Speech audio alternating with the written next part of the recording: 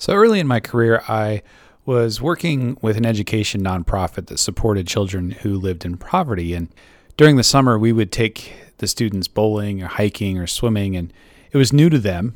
And it was an inexpensive way to build mentoring relationships. And it was fun, or at least it could be fun if we allowed it to be.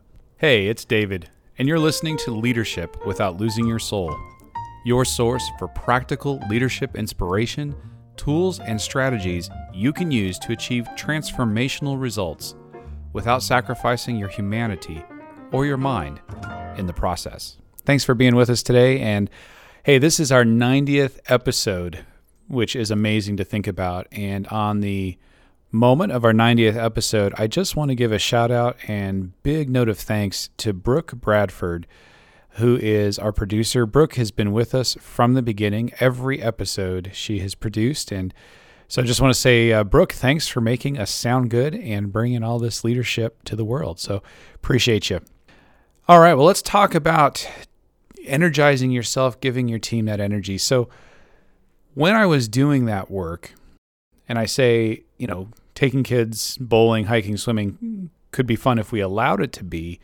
The problem is that as an adult, the 11th time that you take kids bowling doesn't have the same novelty. It's like, okay, we're going bowling again. And one summer, it was that first year I did that work, it was a steamy Monday morning in late July. And Sue, who was a senior leader, must have seen the malaise that was creeping into us, because she looked at each of us in the eye and she said, never forget that it's their first time. Honor that experience for them. And as a leader, I know that you've shown up to a team meeting, you've started a new project, you've helped a team member over an obstacle, you've done all those things, and the novelty can wear off if you've been leading for any length of time. You've been there, done that, you got the t-shirt, the scars, maybe some cynicism. So how can you recapture that spark and that energy? A little while ago, I was listening to Conan O'Brien interview Bruce Springsteen on Conan's podcast, and the boss, who's if you know anything about Bruce Springsteen, he delivers this incredible energy. He and the E Street Band perform just this high octane. They bring it all. It's a 5-minute performance on a talk show. They bring it. If it's the Super Bowl performance they bring it. Doesn't matter. That's just how they are. And he was talking about his approach to performance on Conan's show. He says, I want to be on the frontier, on the edges of my own psychological, emotional, spiritual frontier. I want to be working there until the day I die. And Springsteen went on to say that's the difference between a professional and what he called a careerist, somebody who's going through the motions. So as a leader, as you're moving forward and living life, now this is me saying as a leader, but he says, the boss, your life blossoms, and so you can never actually sing the same song twice. You're always a new and different person. And as I was thinking about that interview, the fact that you're a different person, and so even though you're singing the same words, you're not singing the same song because the you you're bringing to that song is and should be different. And that made me think about the first, and it's the only time that I've seen the band Kansas perform live. Okay, classic rock. Kansas, that particular show, it was a small venue in Denver on Colfax. For those of you from the city, you'll know what I'm talking about. And they were opening for the band Yes. And this was decades after both of those bands' heydays, right? But you wouldn't have known it. Not the way Kansas showed up. I mean, Kansas has 2 or 3 songs that most rock fans know. Point of No Return, Dust in the Wind, you know the songs. And they've probably performed that catalog. If you're a classic rock fan, Kansas has 2 or 3 songs that you're going to know, right? Dust in the Wind, Point of No Return, Carry On My Wayward Son, right? And they have to have performed that catalog of those songs so many thousands of times in venues from, back in the 70s, they were performing huge stadiums, and then they've done all the state fairs, and they're intense. And this was a smaller venue. If there were 1,000 people there, it was a big show in that particular arena or venue. So when I saw them, it's this smaller theater. I was standing in the back, and they brought it.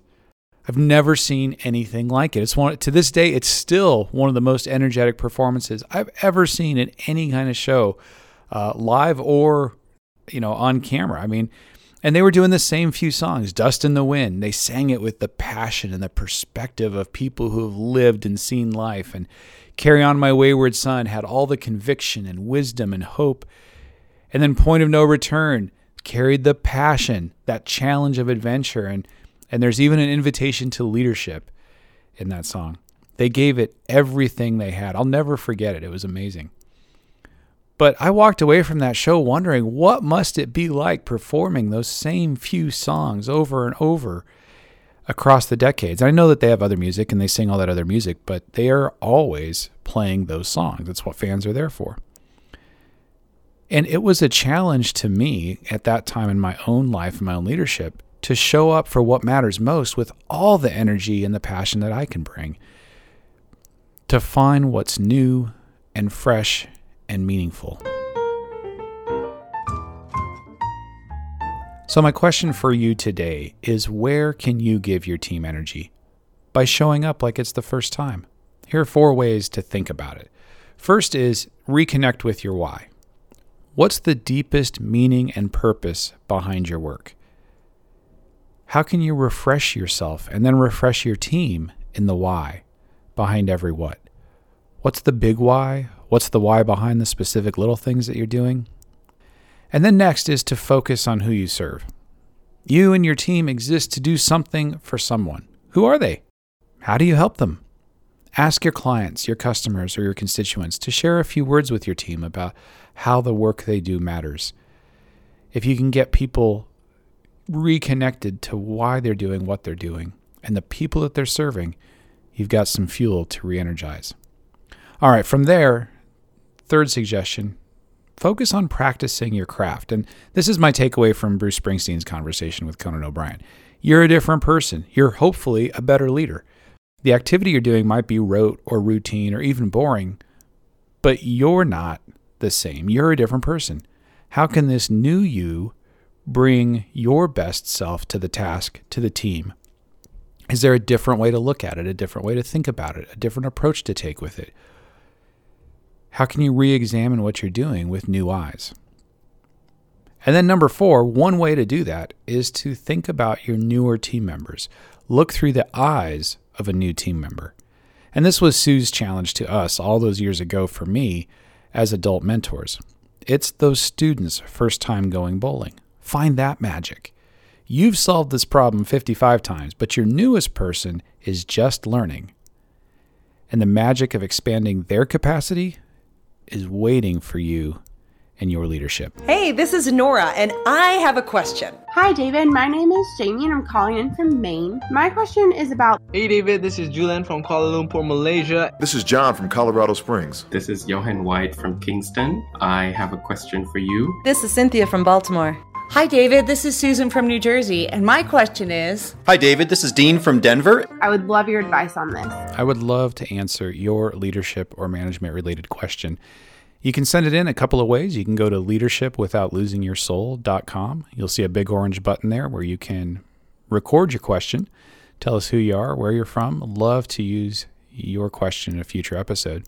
Or you can email it to me at david.dye, D-Y-E, @letsgrowleaders.com. So today's question actually comes from a participant in a recent leadership workshop we did, and it is one I think I'm going to devote an entire episode to here in a couple of weeks. But it's a very, very common question. I can almost guarantee you've been listening to the show. You have definitely, in one of the prior 89 episodes before today's episode 90, have asked this question, and that is, how can I get my boss to do this? They really need this. And cutting to the chase, the short answer is you probably are not going to be able to equip them with this right away. Whatever this is, you've got something that you think is amazing, would be helpful, and a better way for them to lead, and on and on. You might be right. But right now, the lesson isn't for them. The opportunity here is for you. And I know that's frustrating when you have a frustrating boss who you would like to be leading differently, but the reality is they're going to change when it makes sense for them to change and to do things differently. And right now, whatever they're doing, they feel as if it's working for them. So before you want to approach them, start by getting your own perspective. Think about what's the lesson here for you. Because ultimately, there is no better leadership textbook than whatever it is that's frustrating you. When you've got a leader who is, let's say, not encouraging people, it's an opportunity for you to think about how you're showing up in the world as a leader. Are you encouraging your team? Are you encouraging the people around you? Are you encouraging that boss who's frustrating you for the things that they're doing well? And once you start by getting that perspective for yourself and framing the issue in terms of what it has to teach you, then you can start to think about how you might be influential for your boss on the subject. And there's a couple things you want to do to do that. One is to look at the world through their eyes. What are the problems that they're trying to solve? What are the constraints that they're under? And if you don't know those things, it's a time to start with curiosity. And then if you do know their goals and you do know their constraints and you think that the suggestion you have is going to be a way to help them achieve those, phrase your solution, phrase your recommendation in terms of what it is that they're trying to accomplish. Hey, I know that you've got a vision to see the company do this. I think there's a way to help us get there even faster or with more accuracy or less headache or whatever the benefit is. And then you can propose your solution. That gives you the best chance of being heard. So when you have a frustrating boss, there are a number of different questions that you can ask. I'm going to do, like I said, we'll do a whole episode about this in the future, but wanted to get some answers in here now to that question. So thank you for the participants who have asked this question recently, and I will look forward to answering your question in a future episode. So as we finish off episode 90, remember that life will always include some level of the mundane and the routine. And as a leader, you can give your team the energy to meet those challenges. Lead like it's the first time. Show up with the new you to that same task and see what happens. Until next time, be the leader you'd want your boss to be. This podcast is a part of the C-Suite Radio Network. For more top business podcasts, visit c-suiteradio.com.